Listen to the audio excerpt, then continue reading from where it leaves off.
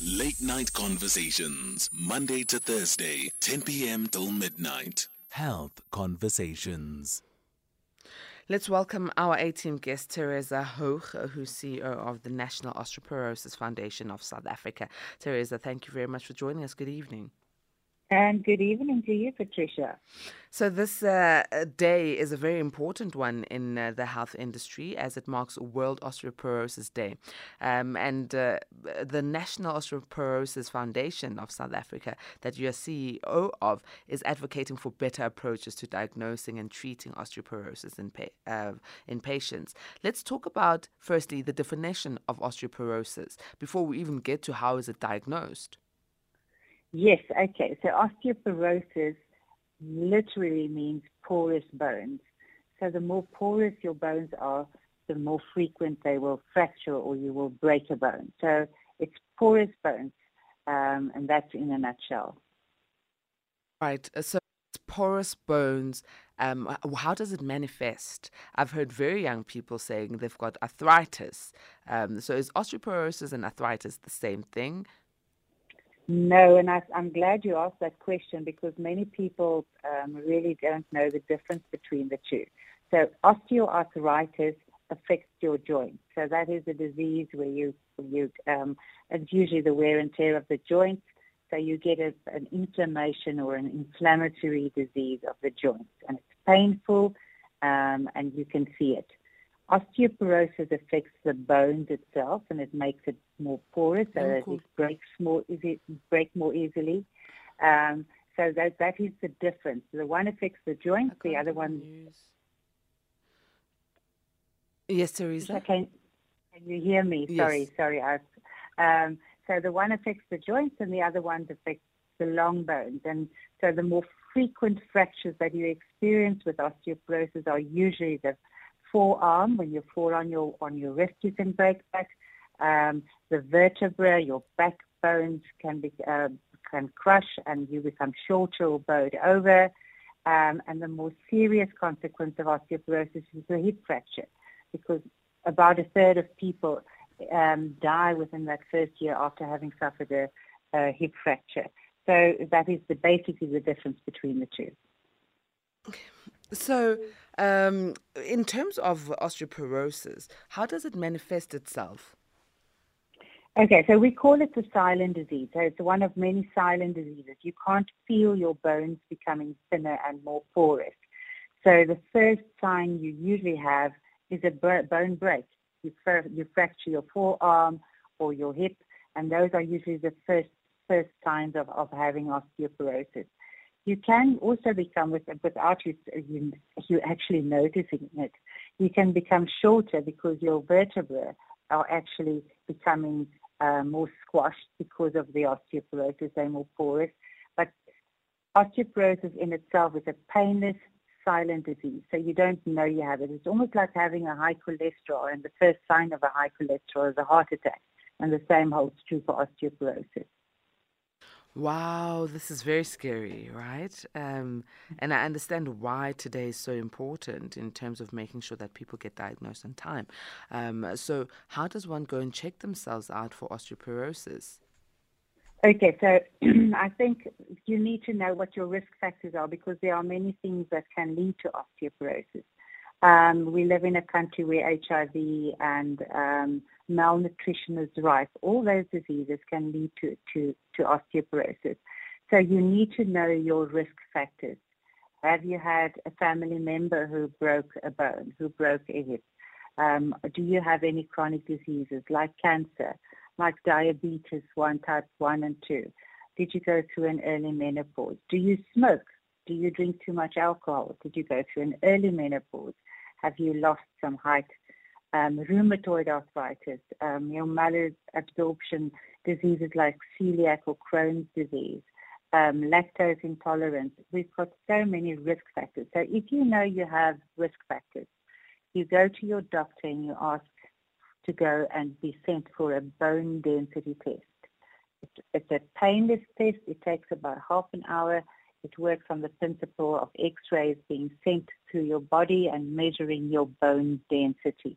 It's not a normal X-ray. Normal X-rays can't really detect osteoporosis.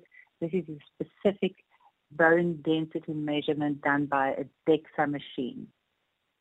Sure.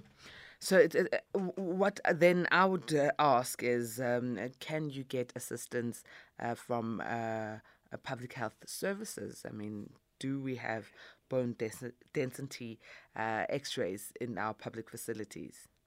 In our public facilities, there are very few bone density machines. So obviously there's a big gap there.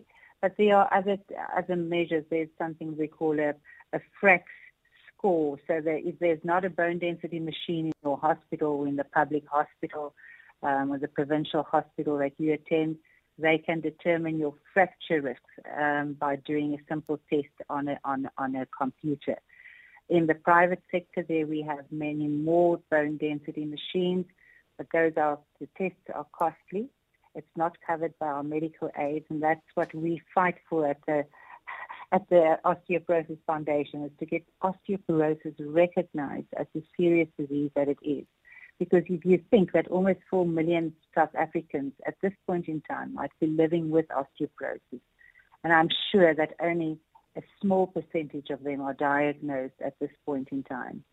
So they may fracture, and the one bad thing about having a fracture is if you've already had a fracture because of osteoporosis, your chances of fracturing again within the next 2 years doubles if you don't get any treatment. And that's what we're fighting for today. Wow, it's a fight that really needs to be fought hard, and I think everyone in South Africa should be galvanizing behind this cause, because, Tereza, if we don't have enough equipment to test and diagnose patients for osteoporosis in our public health care, and we are also marred by the fact that the machines that are available in the private healthcare are expensive, but those with medical aid still don't get the benefit of accessing these machines because it's not covered by medical aids in South Africa. It seems like an uphill battle that you guys are fighting. Yes, it is an absolute uphill battle, and something that I've been it's close to my heart. So I won't stop fighting for this. Because you know what is so sad, and I speak now to the private medical aid, that you know what a prescribed minimum benefit is. Medical aids need to cover those chronic conditions that are prescribed minimum benefits. So on that prescribed minimum benefit list are the treatment for fractures. So they will heal your fracture, they will repair the fracture, but then they'll send you home on your merry way to have a next fracture without treating the osteoporosis to prevent the next fracture. And it is so costly to have those fractures repaired in any hospital, whether it's in a state hospital and whether it's in a private hospital. The costs are incredibly high. And just to prevent that next fracture, just by paying for medication, is a fraction of the cost of what repairing a fracture is. So it's actually a no-brainer just to pay for the medication to treat osteoporosis and to prevent the next fracture. Here's a message from one of our A-teamers saying, regarding your talk on osteoporosis, Discovery Saver programs do not consider osteoporosis a chronic condition, so my monthly costs are not paid for. This means they'd rather pay for me to have a fracture than monthly treatment. Absolutely, what I was saying. In your endeavor to ensure that medical aids start covering osteoporosis in their PMB, prescribed minimum benefits, are you galvanizing the patients who are already diagnosed to come behind you, sign petitions, something, doctors to do something, or are you just doing it on your own as a foundation? You know what is interesting is that today we've had about 2 or 3 patients that took part in webinars, and that we're gathering around us. It took a long time to just get patients to come to the fore, because it's I don't know why. It's just interesting that people with osteoporosis just do not want to get involved. we're getting there. We're getting there because I think the patient voices are much more important in this fight than anyone because they experience the pain, they experience the discomfort. Because one of the other sad things is even if you've had a fracture and you didn't die within that first year, more than half of the patients who've already had a hip fracture will never function independently again.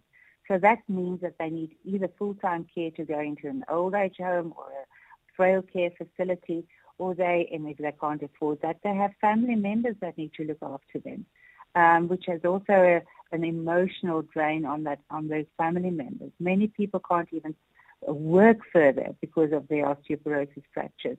So we're getting our patients there, we're getting the patient stories out, and I hope today makes a bit of a difference in terms of getting the medical aids and the Council for Medical Schemes and the Department of Health just to recognize that osteoporosis is not going away. In this country of 60 million people, only about 18% are over the age of 50. Can you think what that is going to look like in 20 or 30 years' time when our aged population is going to be much larger, and the osteoporosis fractures are going to be much higher because we expect osteoporosis fractures to increase by 240% by 2050 globally. And the other scary statistic is that globally, a fracture, an osteoporotic fracture, occurs one every 3 seconds. So those statistics need to make our policymakers and our medical aides need to be aware of those statistics.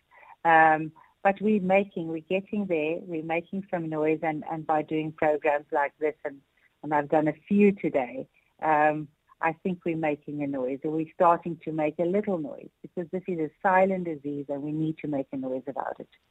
We need to definitely make much more noise. How can we join in making sure that we support the National Osteoporosis Foundation of South Africa? You know what? We also are a full member of the International Osteoporosis Foundation, and there's a paper, policy paper that you can sign. It's on our website. It's on the International Osteoporosis Foundation's website.